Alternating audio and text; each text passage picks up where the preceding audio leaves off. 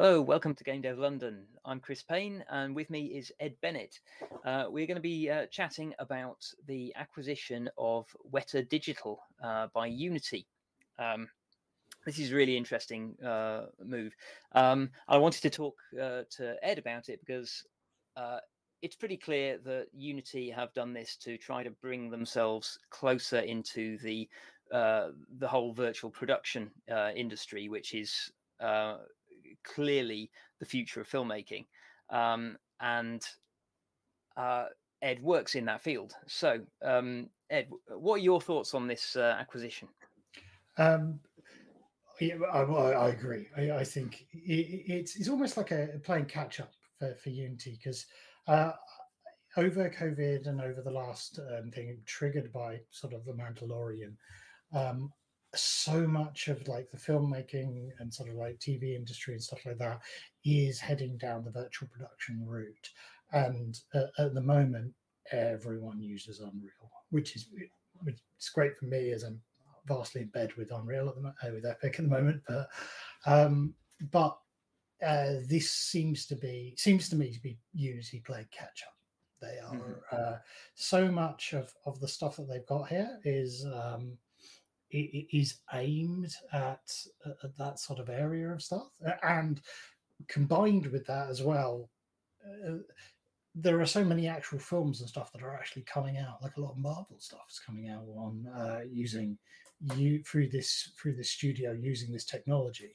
That if you can integrate that heavily with your tool, then you're going to be able to grab market share.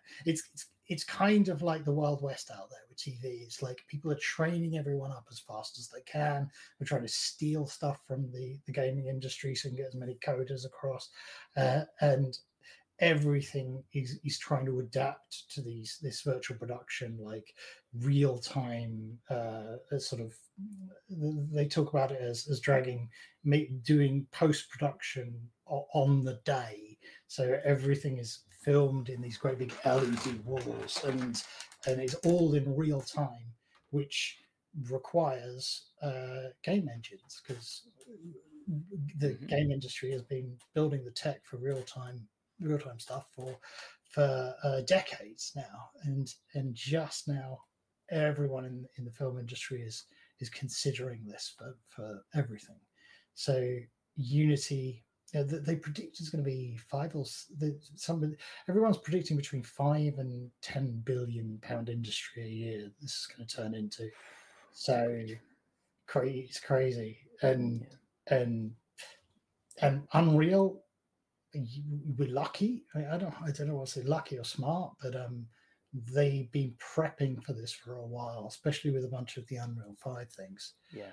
And Unity just paid a large sum to be contenders again, I think. How much did they pay? What was it? I think it was 1.6 billion. 1.6 billion, which I personally think is a good I'm just purchase. fact checking myself.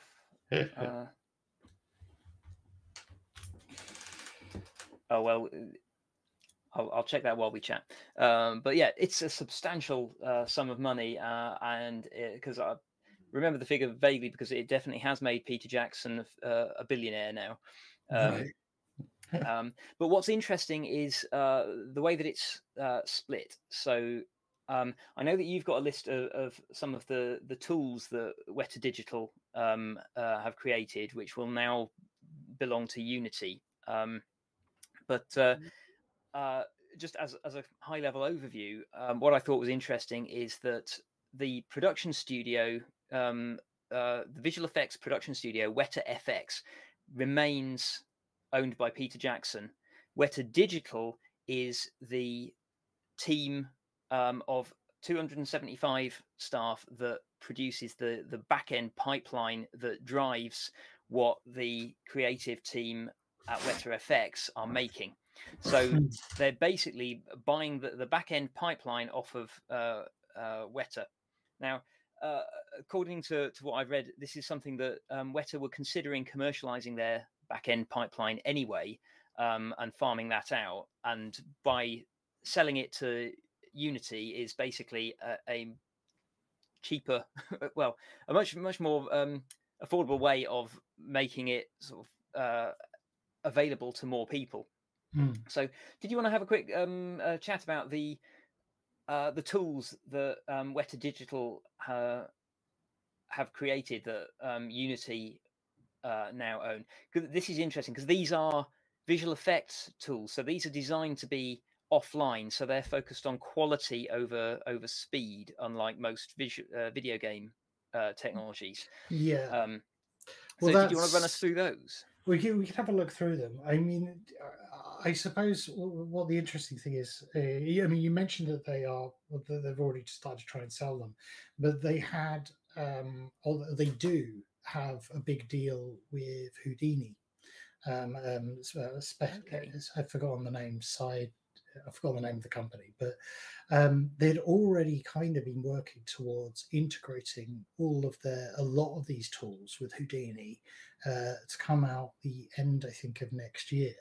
And so, as you're saying here, yes, their pipeline isn't geared for real time, and that's the big difference, because the challenge is getting everything up on screen and getting it running at real time, because the whole reason everything is moving over to game engines is so that you can capture the effects and the background and everything in camera. So you can just film from the camera, and then the effects come up on the back wall, and you can't tell the difference. And I've seen some amazing stuff, absolutely brilliant stuff, especially with as the LED walls get better. But that requires real time, and that's where I think there are issues. Now, the way that Houdini does it is a lot of it is you kind of like light baking. You sort of bake out the effects, and you bake out the models and stuff like that. So it's kind of using a host pipeline, but doing all the processing and making it something really, really optimized so that it fits into a game engine. Yeah, my understanding is that because I'm aware that like Houdini is used in the games industry for things that would be too expensive to simulate in real time. So, for example, if you have like an exploding building that needs to collapse and with monsters fighting over it and stuff like that, if it's part of a canned sequence that is going on in the background of gameplay, or the gameplay passes in and out of it, then you want all of the background expensive like falling debris and stuff to be pre-computed in Houdini. So all of the simulation is run offline, and then it is output so that the game engine can just take what Houdini delivers, which is, as you say, a highly optimized data set of these are where all the bricks should be right on this particular frame. And here's where the fluid surface should be splashing on this frame, and you literally just sort of like having almost like blend shapes for an entire like building and simulation, just fed into the game engine. So it completely eliminates all of the simulation side of things, and Houdini is geared to good quality simulation and tools for allowing artists to control that simulation and get the sort of result that they want. Yeah. So especially, as you mentioned, fluids. It does fluids better than I've seen anything do. I mean, it's beautiful, the stuff that Houdini produces, but it's spot on. It is. But this is where I do wonder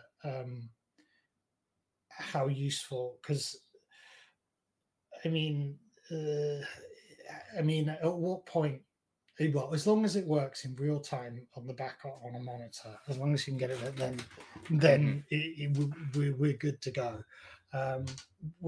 What's interesting is that, so I mean, there may be lots of other different reasons why this is used. I mean, I think the interesting thing is we've got two different rendering engines here. Now, So we got what is it, Menka and Gazebo.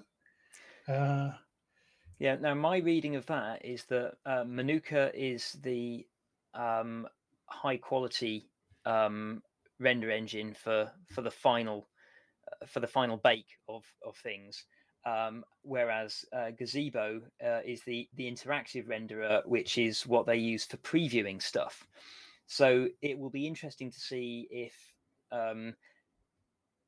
whether Unity can incorporate anything from Gazebo into their pipeline and vice versa. And you would certainly hope that like the engineers from both of those would compare notes, because they will obviously have very slightly different use cases. But there's going to be a certain amount of cross pollination between like the those technologies. See, my guess is, well, I'm sure they can learn stuff from each other with them, but my guess is that they. Well, the thing is they've got kind of a package deal, haven't they? So they bought everything. So it is now there's going to be some bits they can use and some bits that they can't. My guess is their rendering pipeline, because it's baking stuff, is going to be so far off what Unity's rendering pipeline is at the moment that for virtual production, I don't think it's going to be specifically useful. However, for because virtual production doesn't mean everything's going to be done in virtual production anymore. Well, there'll still probably be, I mean, there'll still probably be many baked out films and sort of and stuff.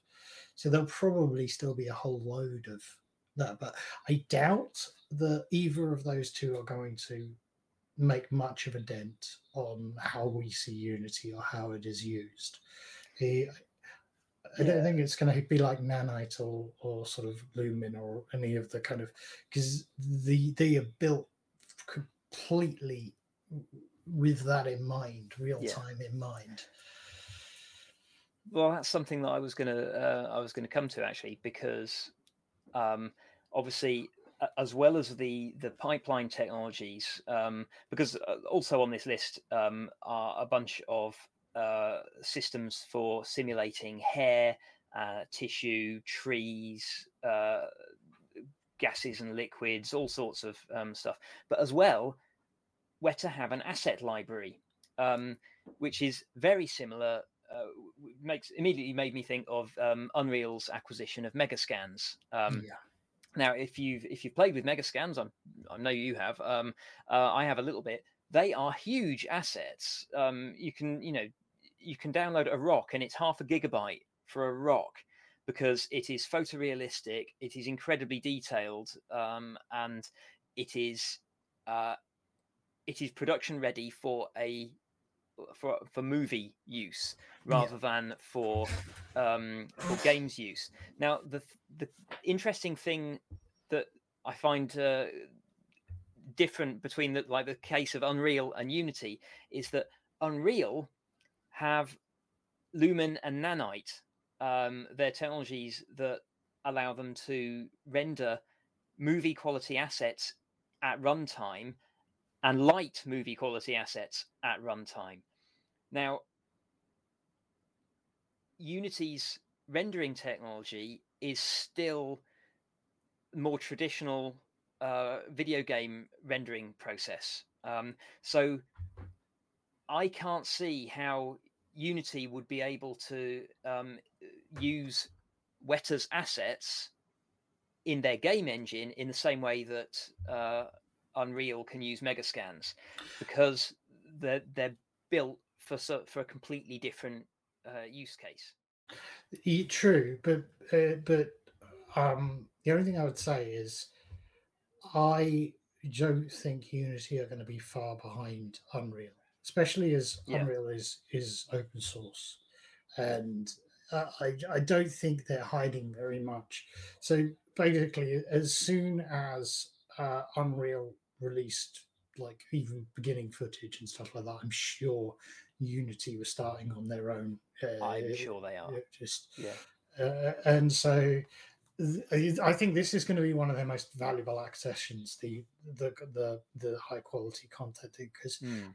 I mean, bear in mind, you can't use them in Unreal yet. I mean, if you try and run it without Nanite, these things are horribly performant. Oh yeah, no, you have to use Nanite. It's like it's crazy. But I mean, the virtual production that everyone's doing at the moment, we're still like spending ages optimizing all of the meshes in the same way that you would a computer game. So none of that is really. I mean, it's beautiful and they look wonderful, but none of that's particularly paying off for Unreal yet, especially as they really don't advise anybody to use UE5 for virtual production, because it's just not. It's especially if you've got to shoot, because the problem with shoots for Unreal is it depends. If you're a really big studio, if you're an Amazon or something like that, then you can afford to waste time. But it's so expensive to be in a studio that you want something that you know is going to work when you go in. And until they sign off UE5, until for production ready, nobody's going to risk walking into a studio and have to spend a day trying to fix problems with crashes when they're blowing like 100,000 a day or something crazy. The amount of people that are involved is shocking to me. It's like that is a good point. That is a very good point, because having had a play around with Unreal 5, I thought immediately thought sort of like, oh, brilliant! That puts movie assets into a game engine and it's all runtime. That's great. But of course, that's only the alpha build, and yeah, as you say, that can't be what they're using on the Mandalorian, because that would be it must be too unstable, surely. Yeah. I mean, you can throw crazy amounts of computers at this, and you're still getting out, like, unless you've got an optimized scene, you're still getting out, like, I don't know, sort of 12 frames per second and stuff in a lot of cases. Optimization is so paramount at the moment, but Nanite really is a game changer. And I mean, I don't know how far behind, how smart it was of Unreal, of Epic, to tell everybody a year before it was ready that they were doing that. Because, I mean, Unity might well release something before Unreal. They might do, but I think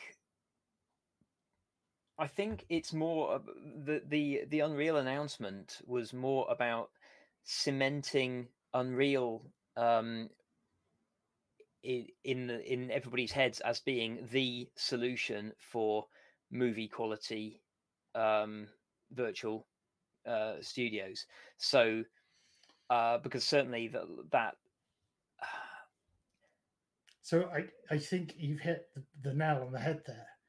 I kind of feel like the purchase of Weta Digital is Unity trying to uncement Unreal as the as you see what I mean. Yeah, it's fascinating to watch. I think you're absolutely right. I think that Unity's tech team must be working on their answer to Nanite and Lumen. Either they will be reverse engineering what Epic have done, or they will have had their own solution in the pipeline that they've been working on for some time. But it's interesting that they've chosen to say nothing about it. So although we can speculate that they must be working on something, because it's a clear hole in the pipeline that needs to be filled by something. The fact that they haven't announced it yet suggests either that they're going to do what you suggest Unreal could have done, which was wait until it is production ready and then release it. I mean, part of the reason for releasing Unreal 5 into the wild may well have been to basically gather Oh, data from a whole bunch of users, put it out in the wild, and like gather data about crashes and performance, and have that automatically reported back to Unreal, so that they can see how it handles in the wild, and what people are doing with it. And because you can test it with your like example data to your heart's content, but it's not until people start putting all sorts of random stuff into it that you start to find all of the corner cases where somebody tries, I don't know, certain types of model that are not well suited for the technology, and you start to see performance issues with particular types of model or something. It's interesting. I mean, there actually seems to be problems in other parts of the pipeline, but in order to get that good data, I mean, they'll get great data from people testing it, and there are loads of people who don't care that it's not released yet. They just but what they need is they need people using it on big monitors on multiple different computers. They need the setup that you have in a studio, because that's like, it's got something called multi-user, and multi-user is great in concept, but has destroyed so many shows and it's corrupted so many files and stuff like that, that it's and the problem is, I think, is it's very hard to test that, because you can't, it's not like everyone else. You need people who are set up and people who are actually trying to push to do a show, and and that's not the environment that you want. Like we do R&D sessions where we'll go in and we will learn stuff basically, and we're very lucky that we can get stage time. So we're very lucky we can get a setup with a big screen and stuff like that. But that's what they need at this point. That's cool. So I presume by multi-user you're referring to multiple users being able to connect to a shared Unreal scene and work in that scene together. Yeah. So interestingly, that this is like a little bit of a digression, but Roblox's level editor has that support, because Roblox's entire platform is built on everything being networked. And so like even their editor is networked. So I'm able to join in the Roblox studio and like access my daughter's levels and help her building stuff in Roblox. And it works remarkably well. So I can imagine, and that would also, to a certain extent, solve a lot of the source control problems created by having like scenes being a monolithic entity that is too big for one person to create on their own. But it's still a monolithic entity, and traditional source control methods will only allow effectively one person to work on it at a time, because it's very hard to like merge that data together, especially if you both trying to touch the same elements of the scene. Yeah. So being able to like have a system that allows multiple users to edit different parts of a scene simultaneously would, I can see why it's so useful in a studio setting, because you need, if you need to rejig the scene to reposition parts of the environment in order to get a better shot framing, then you can't have just like be sat there waiting for one person to do all of that rearranging stuff. You want one person to be sort of like moving the scenery, and then somebody else working on moving the lights and relighting it. And well, it's even worse than that, because at the moment, if you, depending on what workflow you'll be using, I haven't tried the end display, but you won't be able to edit a project unless you have multi-user. The project is locked by the disguise system. So if you want to make any changes, you have to shut down the entire wall, bring it off, make the changes, and if you're using source control and you need to sync it and save everything, then flush it back up, which can be like a 10-minute job, which just for like moving a car a couple of instances to the left or something like that. Yeah. And then it doesn't look the same on your computer as it does on the screen. So if it needs to be moved a little bit again to make sure it's on the screen, it's maddening. And there are a number of different solutions to that and ways around it. But the problem is that all of them introduce their other problems, and so you'll often end up going back to this. So I was doing the Shutterstock shoot, I think, and you had like, I don't know, about 30 or 40 people, and they dragged the system down and they were like, right, program this thing in 5 minutes because we've got to have this backup.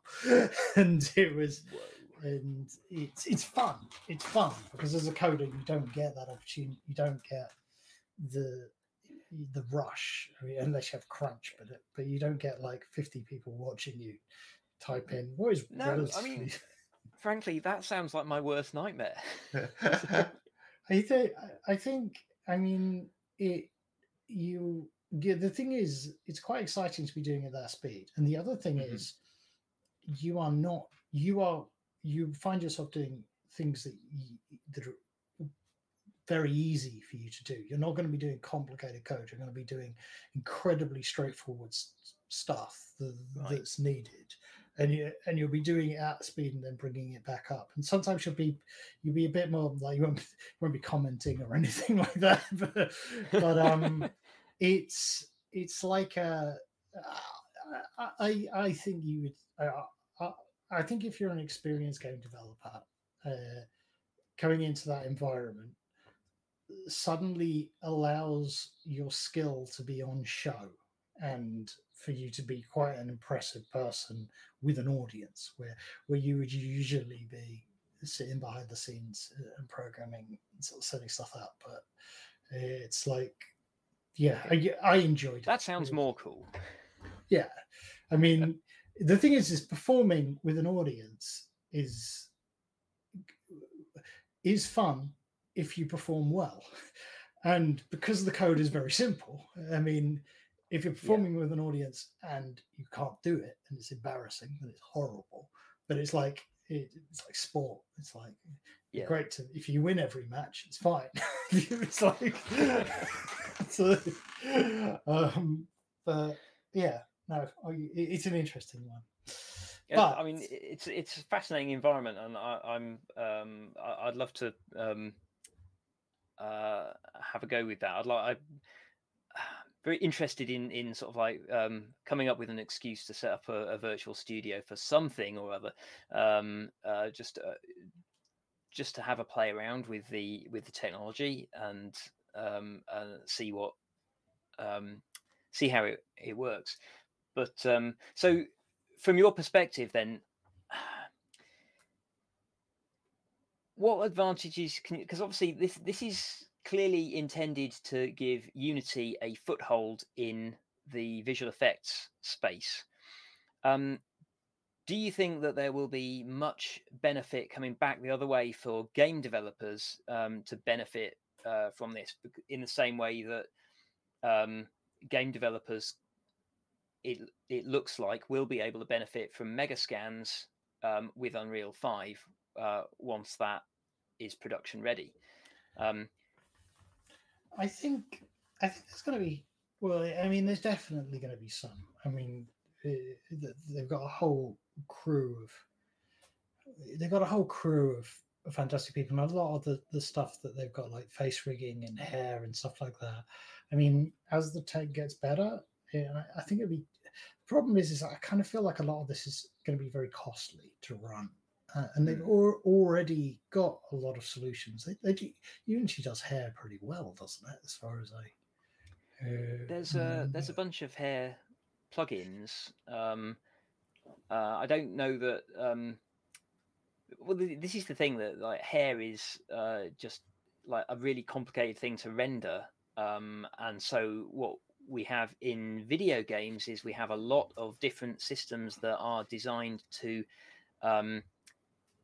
approximate hair using cards, using in some cases using sort of like individual hair simulation, but then that's too expensive to use sort of like for every character in a living city.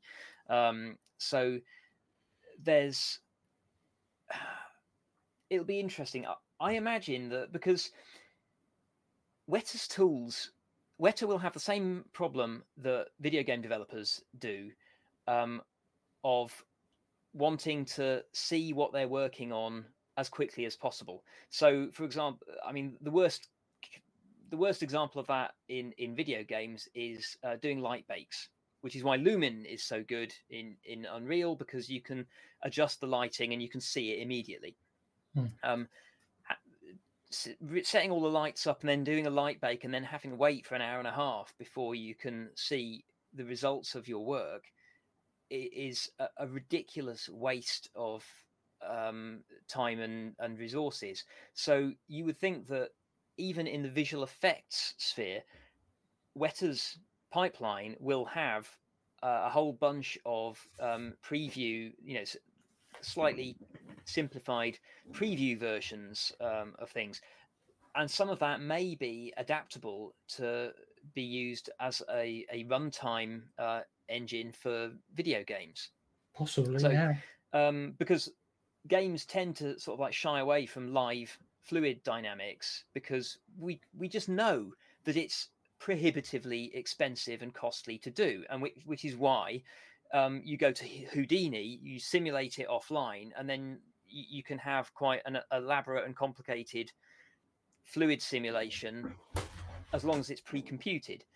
Weta can't do that though. Weta will need to, they will. Well, they can do that, but the Houdini will have to have like a simplified version of that fluid simulation so that you can play around with it and see where the splashes are going to fly, and see when a tidal wave hits a city, you want to know that like we want the wave to come around this corner and down this street and it's got to look amazing.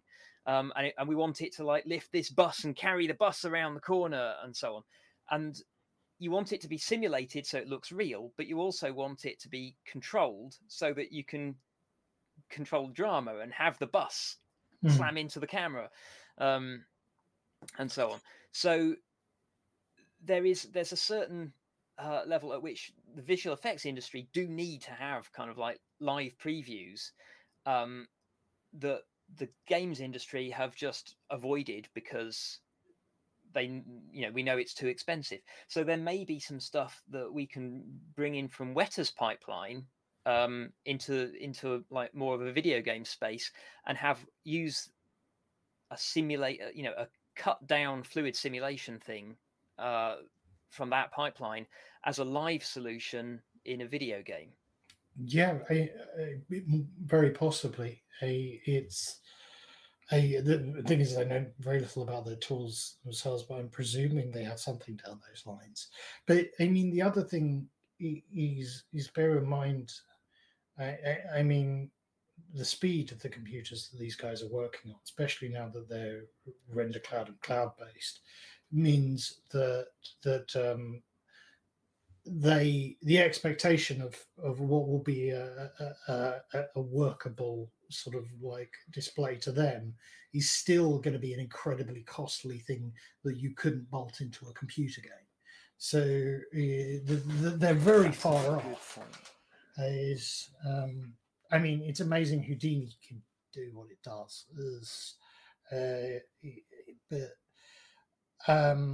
Now, I mean, things are all moving to the cloud, and the graphics cards are becoming a lot better and cheaper if we can ever purchase them. But I don't know. The way I look at this is, I kind of feel like, I mean, I really don't know, but I reckon if I had to guess, I would say that maybe 20% of this might work its way into the high-end stuff for Unity.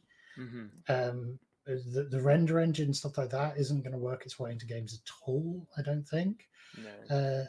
And then the rest of it will probably start being connected to something like Houdini, which can which is going to figure out how to pump out some kind of pre-baked something which can be dealt with in a search engine. However, as time goes on, and when they come up with their nanite equivalent, then we'll all start. I mean, bear in mind, like nanite. I mean, a lot of the stuff that runs in nanite wouldn't be. I'm not sure, but I don't think you're going to be able to use on like a Switch and sort of like a number of the other sort of lower consoles. Having said that, everything's. I mean, you can definitely use it in things like the PS5s and so on. Yeah.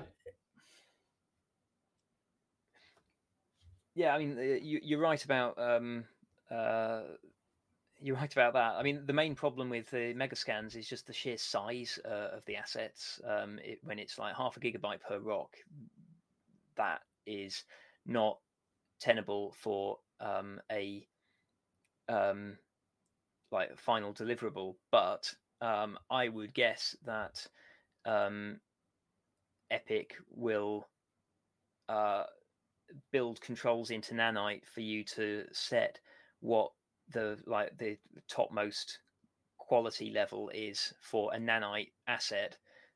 So in the same way that you can specify the maximum texture resolution for a target platform and have all of the textures sort of like crunched down to to one of the lower bitmap levels if you're building for mobile to reduce the size of the data. It is interesting that as a challenge because the build data for nanite and stuff like that, as far as I know, is huge. So I mean, the jump in speed and technology is going to be great, but the jump in size of games is just going to be Now that's the interesting thing because it's an awful lot of data, and I think it works well on PC. But yeah, you're going to see the consoles really like struggling with that. I think because especially because like limited storage and so on. So it's going to be a case of I think that there will be like an uppermost detail limit threshold set because not many assets are going to need to have sort of like the full movie resolution version because they're going to fly past in the background most of the time. But yeah, it will be interesting to see if Megascans are practical to use in a game project. I'd be interested to see when Unreal 5 is finally like released as a production ready version. There's going to be like people who've been working on the alpha build to make scenes and so on. I imagine pretty quickly a whole bunch of people will release simple sort of like narrative exploration games that are just like packed with beautiful Megascans assets that may be ridiculously large for the amount of gameplay contained there. So it will be interesting to see what happens there. Yeah. In the same way that we saw an awful lot of, because VR was adopted by academia before it was adopted by industry, because it just wasn't, the technology was there, but the market wasn't. In the first few years of this latest wave of VR, so what you had was a lot of researchers in academia experimenting with it, coming up with interesting ideas and different concepts for ways to interact with things and ways to do locomotion in VR and stuff like that, trying to figure out solutions to the limitations of VR. Now that's really valuable work, but it did result in certain toolkits that were released to help you do this were full of interesting and clever solutions, but they were in no way production ready, because they were designed as kind of more thought experiments by academics rather than built by engineers who were trying to like make something that would ship and be reliable and robust when like millions of players are messing about with it and trying to break it. Yeah. So what I'm trying to say is that it'll be interesting to see when Unreal 5 goes live, how close it is to like making Megascans properly usable in games.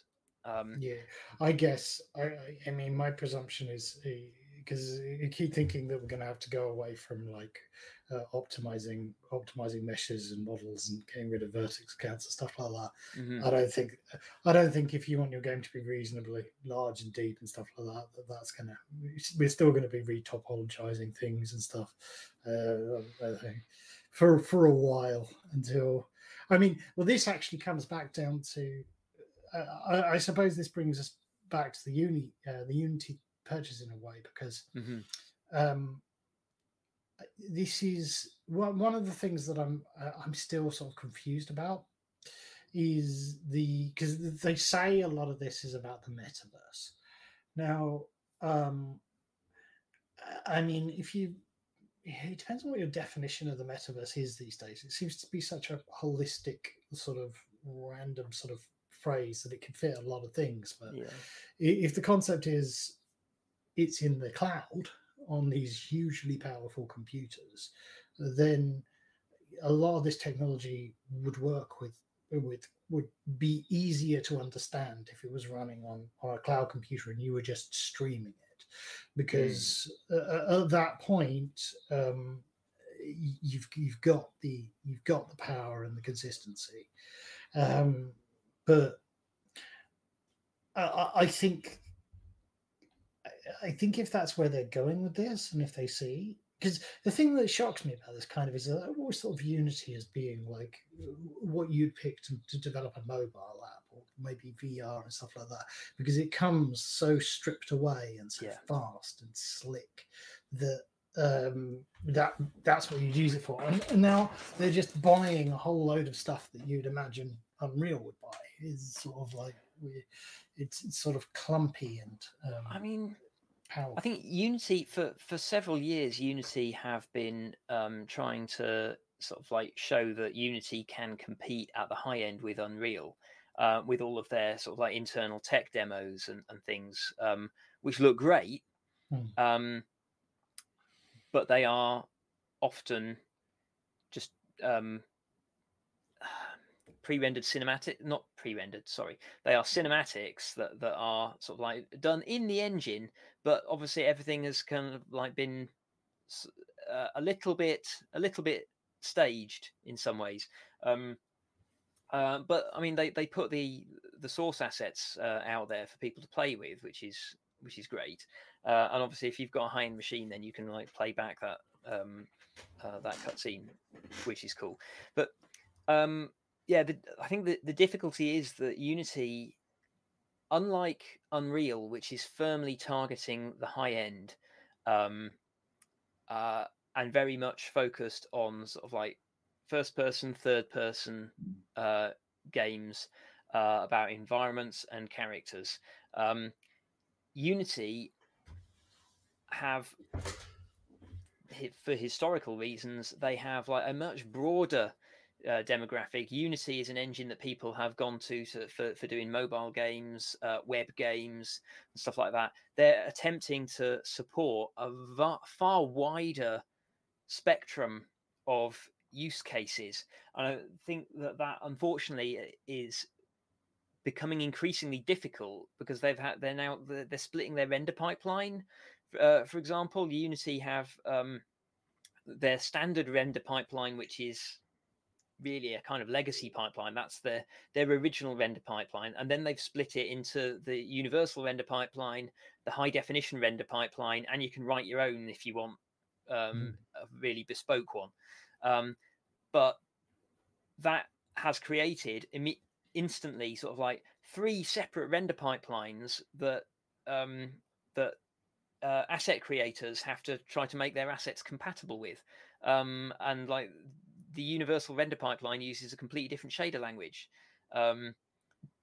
Really? So this is it creates sort of like new sort of like compatibility issues and so on, because they're trying to support so many different developers, and I think that is a significant problem that Unity are struggling to overcome, and I it's a really difficult one because there is no magic solution to like make an engine that works really fast and efficiently on both low-end hardware and high-end hardware, because the optimizations that you make for those two types of hardware are fundamentally different. So the thing is, if they were usually, if I like a company or something like that, and I was advising them, I would say like pick one thing and do it really, really well and be known to do that thing. But Unity is so big that all they could do by doing that is lose market share. It's like That's true. They've got there's no if they were to just be the mobile developers now, they already are the primary mobile developers that anyone goes away to make a mobile game. It's they've got to expand, and this is interesting that it's coming into this different industry entirely. It's like, because with TV, and I mean COVID really did a sort of put it on steroids, because now no one could travel, so and you could and you're all trying to save the environment, so you don't want to spend huge amounts of money on it, and it's and the technology just appeared up. No, it's that may be Unity's saving grace, actually, is the fact that mobile technology is improving ridiculously fast. And so, like, even what we consider like low-end technology, so a phone or a Nintendo Switch, are they both support kind of like crazy shaders and millions of polygons, and if I went back in time a decade and told myself then that that this would be considered a low-end machine, I'd be giddy with it, the excitement that of the possibilities there. But the difficulty is that expectations have also increased, and you're now trying to make the games that we're seeing on the cutting edge platforms look in many ways better than offline rendered CG movies of a decade or two ago, and so people's expectations are so much higher that it's really hard to deliver something that matches public expectations, market expectations specifically, on that what is now low-end hardware. I guess like the definition of low-end hardware is hardware that is hard to get the desired result on, basically. Well, this is, I suppose this comes back to it, because what's interesting there is, again, going back to this sort of everything in the cloud, sort of like at some point, it's not going to matter. I mean, I know that like Stadia has been trying to do it for ages and everybody, but as soon as the lag and the speed of the internet is fast enough, it's not going to matter what the hell, as long as your thing has a good internet connection and no lag, then the power of the computer just isn't going to matter. It's just going to be, everything's going to be in the cloud somewhere, and we're going to and that's when all of this technology, it will be interesting, because it'll be a cost thing on the other end at that point, because we're looking at Studio. I don't know if you use virtual? Do all the people who work for you use their own machines, or do you provide them with a sort of virtual? My team are currently using their own machines, but we do use things like Google Docs and Miro, which are like cloud documentation solutions. Largely because it's convenient and simple, and yeah, like particularly for editing like documents and stuff, a few microseconds lag is not really much of an issue.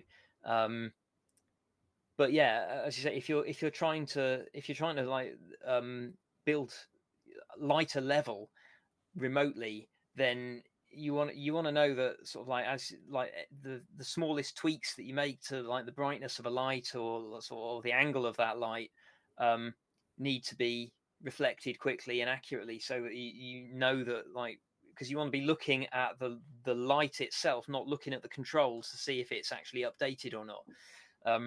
So it's a little bit more, if you're typing a document, you can just type the keys. You just trust that they are going to arrive at the other end of the internet connection. You don't wait after every key press to see if you got the result you were expecting.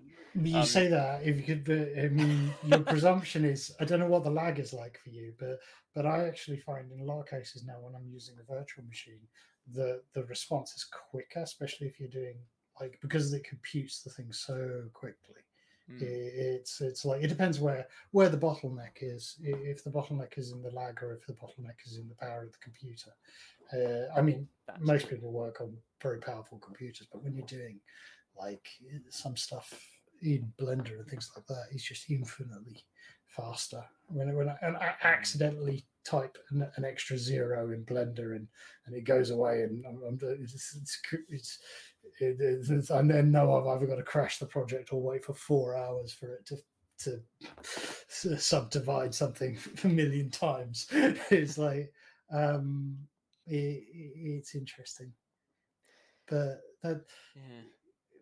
I mean, that's another interesting thing, actually. So, like, dragging this back to the Unity acquisition, is that the interesting thing about the Weta Digital tool set is that all of those tools are built to interact with each other in the same pipeline. So it's notable that whole tool set includes, for example, Projector, which is a production tool for planning projects and organizing things. It's not actually anything to do with the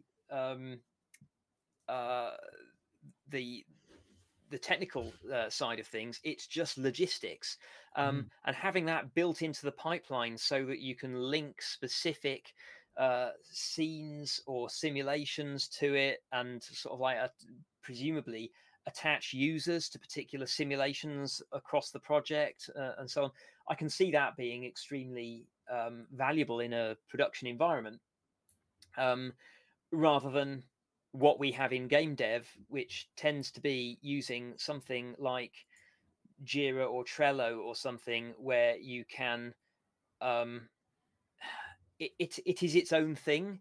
You can't link it to a particular Unity scene. It's not integrated into the production tool, or indeed Unreal. And can you imagine if Unreal or Unity had a bug database built into it, and or a tool for doing your Scrum boards, and you could link you could link scenes in the project to a card on your Kanban board, or you could make Gantt charts with like all of the project assets, and you could create stub assets where you know that you're going to need something at some point in the future, and you can just create an empty scene saying this represents this represents the final boss fight.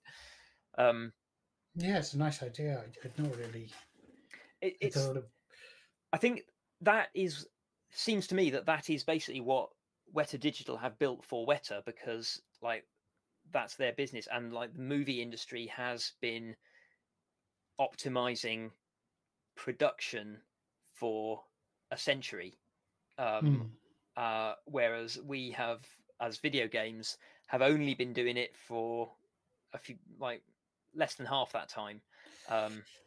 It's the technology has changed on massive Yeah. though, and I think it's similar to the game industry in that everyone has their own pipeline, everyone has their own like orders. There's a couple of tools that a lot of people use, like F-Track and Shotgun, but it tends to be that everyone uses the tool in a completely different way, and they have this. Yeah, it's interesting as well because when you're doing film, you work in sort of shots a lot of the time. So you have singular sort of shots. But when you're working in games, you work in environments, and there is an element of shots and stuff like that. But a lot of it tends to be based around levels, and both of them are sort of quite a different mindset.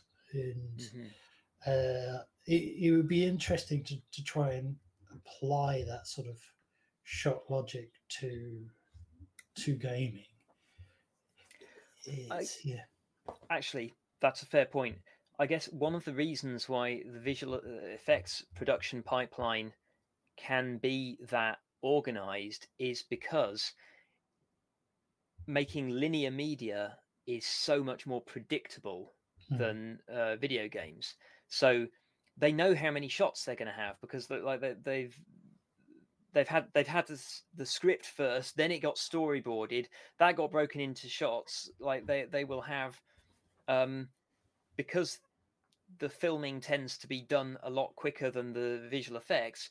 They've got all of the shots, like the filmed plates that they need, and obviously we've all heard of cases where they have had to use, for whatever reason, they haven't had the shot that they needed from principal photography, and they've had to kind of like do sort of like additional filming with body doubles or pull characters out of one shot and put them into another in order to sort of Frankenstein together the shot that was needed for the story. So that's kind of like salvaging what was basically sort of like something that was overlooked at some stage in the production. It should have been filmed, or it, you know, but for whatever reason it wasn't. So you get cases like that, but again, those can be kind of salvaged. Whereas with video games, as you say, we work on levels because it's a big environment that you can interact with. You can't. It's very hard to sort of like carve out one section of that level and work on that separately. If it's part of the level that you can just like walk in and out of from any other part of the level, which is why I'm quite interested in Unreal introducing their in 5 one of the other features that kind of got put in the shade by Nanite and Lumen, but their system for creating vast open worlds that people can work on in parallel, just like Roblox. That I think is going to make a big difference to sort of like production flow.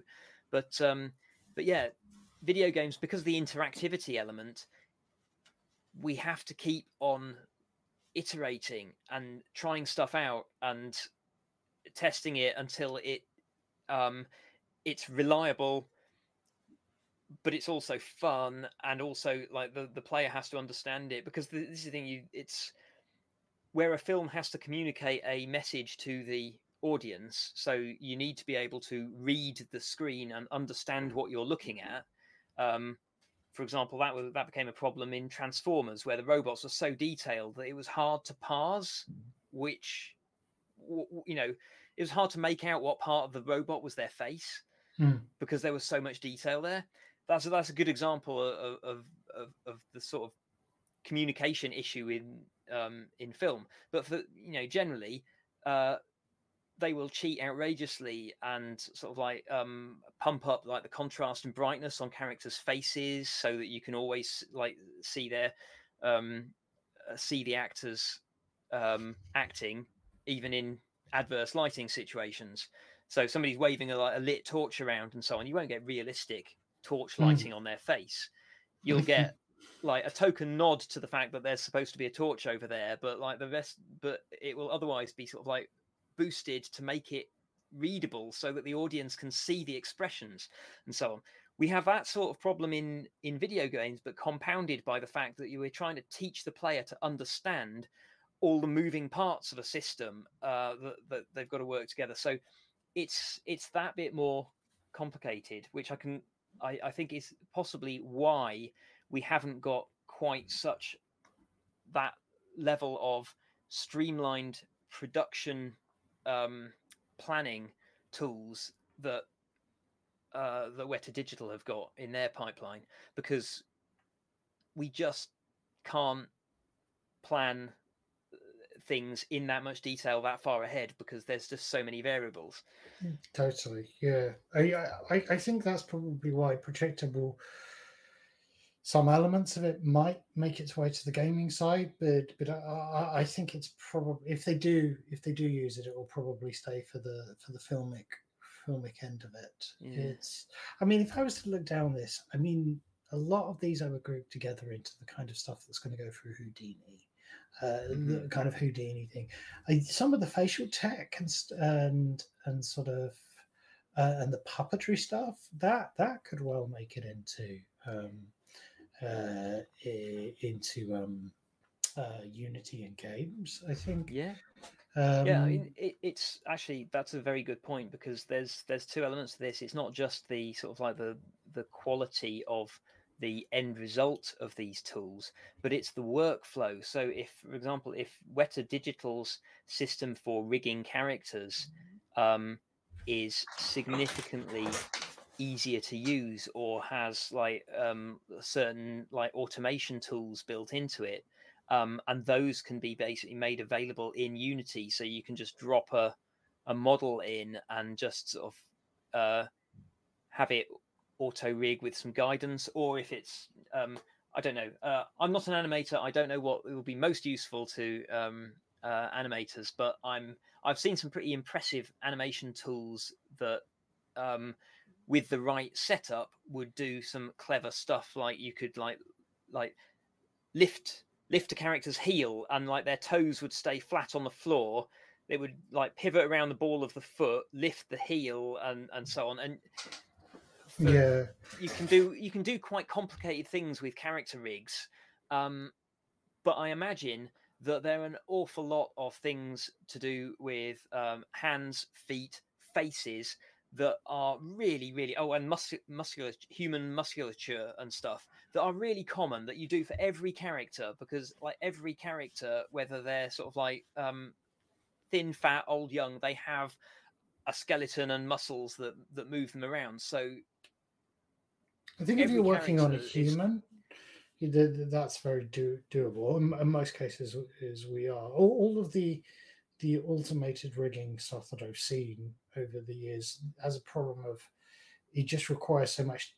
It just requires a lot of tweaking, because it's, but tweaking is better than doing it from scratch. So it's, and if it's better, yeah. I mean, animals tend to be even odder, because you're basically trying to generalize.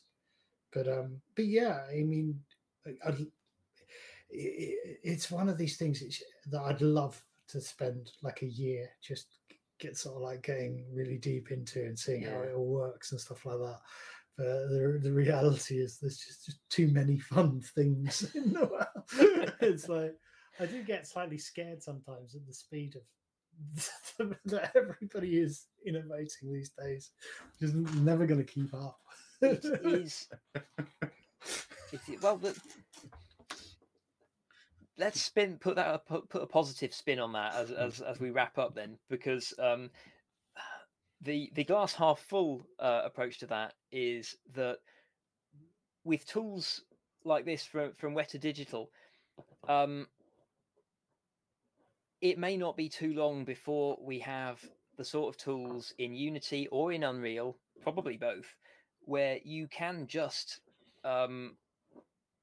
set up, you can just like unleash sort of like a tidal wave on a city, and the engine will just handle it and farm things out to the appropriate technologies, and it will do stuff.